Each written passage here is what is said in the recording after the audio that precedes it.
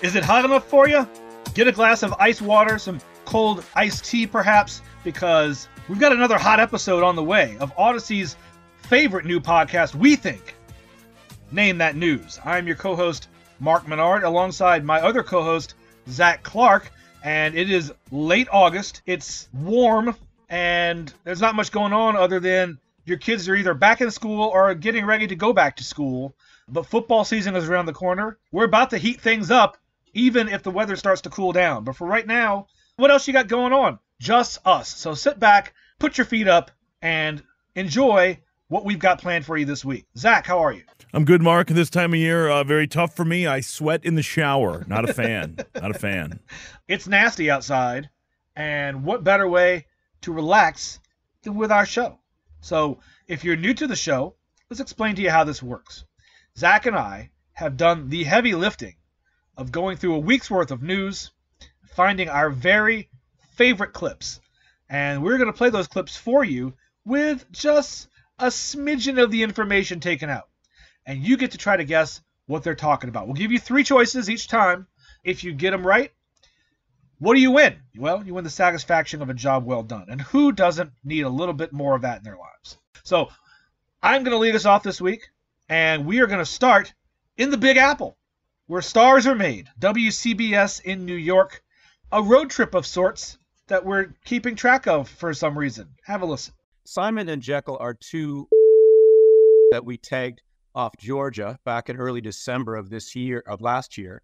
So we basically have these tracks showing these 2 moving north from Georgia all the way up, and they're now in Atlantic Canada. So we noticed how synchronous their tracks were.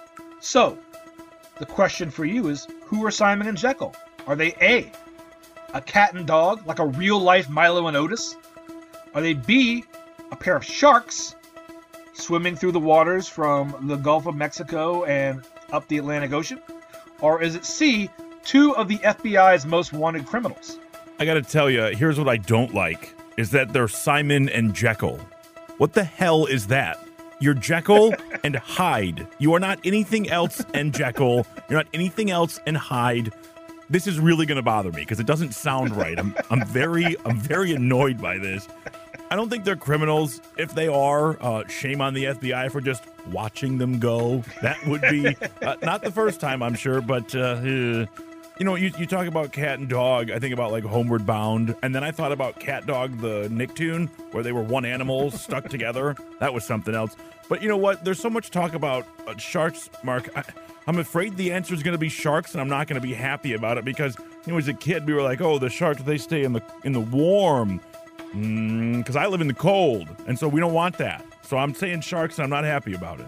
Well, look, sometimes the authorities do let the criminals on a short leash because they want them to lead them to other, bigger, more dangerous criminals. But that is not the case here. It is not 2 of the FBI's most wanted criminals. It is also, unfortunately, not a cuddly Milo and Otis story. It is your worst fear, a pair of sharks. We've been seeing a shark infestation all the way up to like New York, in the waters outside of the Big Apple, and we know this because they track them with drones now. So you can fly the drone out over the water, and you can see just how many sharks really are out there that people didn't realize in the years before we had drones. These 2 sharks are actually on their way up and apparently traveling together. Wait a second. We didn't need a drone for this. We had the movie Sharknado. We already saw sharks in New York City. We know exactly how this goes. We don't need science. We just need really cheesy horror movies, obviously. Come on. They're always right. Don't go into the abandoned chainsaw warehouse. You just don't. It's good information. It is the way to live your life through those guides. Mark, let's move our attention out west. This next one comes to us from our friends at KNX in Los Angeles. Take a listen. A person has been arrested in connection with that flash mob robbery at the Americana at Brand Mall in Glendale last week. He was part of a group of thieves that took about merchandise. All right, Mark, what was the value of that mall heist done by a flash mob? Is it A, $4,000? Is it B, $40,000? Or is it C, $400,000? If it makes you feel any better, I'll give you a clue. The store was YSL, Yves Saint Laurent. First it of wasn't all, Five Below. I'm not sure what I'm more surprised by in 2023, the existence of a flash mob or the existence of a mall. Both of those seem out of place. But I thought everybody shopped on the internet now. Anyway, so Yves Saint Laurent, I don't even know how it's pronounced. We don't have one of those down here. 4,000, 40,000, 400,000. The name alone sounds foreign, which means it sounds expensive. So I'm going to throw $4,000 out. We're playing the prices right now, and I'm getting rid of that one. So now the yodeler is climbing the hill past 4,000. So now we're up to 40,000. And do I let him keep going, or do I stop him at 40,000? You know what? $400,000 worth of merchandise, I guess, sounds like a lot to carry, depending on what the merchandise is. It could be small, expensive jewelry, but if you're stealing like clothing, that's a lot of baggage to handle. I'm gonna go and split the difference. I'm gonna stop the yodeler at 40,000. Press your luck, no whammies. Let's stop at 40,000 and see where we go. Mark, the answer, unfortunately for you, was $400,000. It was C. And I'm not exactly sure. Yves Saint Laurent is an incredibly high-end brand, but to steal something of that value, it would have to be in jewelry. Because if you think about it, even if it's something like nice furniture, those are big pieces. No matter if there's only one of them, it's still.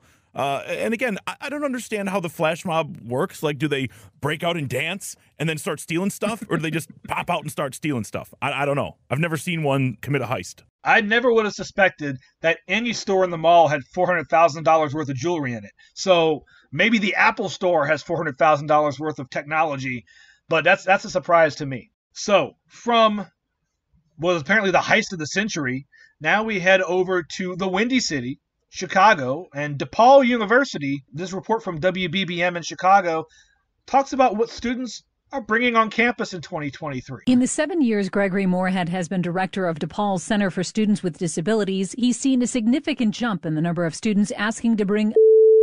So what are the students at DePaul requesting permission to bring on campus? Very simple question. The answers are A, a significant other not enrolled in the school, B, an emotional support animal, or C, marijuana. I like this question. Look, I don't think anybody's asking to bring pot to college. That's just going to happen. And we talked about in Chicago, right, a couple weeks ago, it is legal there now. But the other two are very interesting. The support animal thing, to me, has kind of gone up and down. But it sounds like the subject here, the people are disabled students. I think, if you look at like airplanes, people started to really stretch what support counts as. It's like, oh, I don't like flying. Here's my potbelly pig. That's going to make me feel better. I feel like we've gone away from that a little bit, right? It got a little too extreme. But as somebody that went to high school and college, nothing drives a wedge into young love more than moving away. Nothing. Now, do they want to bring them with them, though? For some people, that's a good thing. Look, I'm going to say it is A, and we're pushing to grow young love. Very romantic. Very romantic, a wonderful sentiment. It is unfortunately incorrect. It is emotional support animals. The kids are wanting to bring the pets along with them on campus for that unconditional love that you only get from your special animal in your life. And it's not just dogs and cats. They've gotten requests for ferrets as well. The hell do you feed a ferret? What kind of treat do I put in my pocket? Ask Arnold Schwarzenegger, kindergarten cop. This is such a good reference. Mark, I wasn't sure how I was going to transition, but this is perfect. This clip comes from CBS Radio. You can hear it from coast to coast across Odyssey brands. And this one is about things that you do put in your mouth. Take a listen. The Wall Street Journal says Parmigiano producers in Italy's Reggiano region are protecting their cheese from imitators by slapping onto the rinds of 90-pound wheels. Alrighty, Mark, how are cheesemakers fighting counterfeit cheeses in Italy? Are they using edible microchips? Are they using a series of hand gestures that look like hieroglyphics? Or are they marking the cheese, letting people know they've hired the mob to wipe out the knockoff cheesemakers? It is Italy. Let's take a look at the options here. Edible microchips, hand gestures that look like hieroglyphics, and hiring the mob. Well, look, hand gestures, I don't think they stop anybody. Even deaf people don't really stop for hand gestures. You don't think if I did this, in Italian with my hands that people wouldn't stop? I thought that was a thing. I'm not Italian. I don't know. The sad thing is no one can see that other than me. But yes, the Italian people do talk with their hands.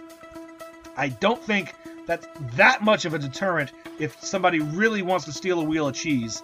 So now we're down to the microchips and the mob. You know what? Technology is moving at the speed of light these days. I wouldn't be surprised if we can eat microchips now. I'm going to go A. And also because I don't want to run afoul of the mob and bring them into this program and maybe put a price on my head.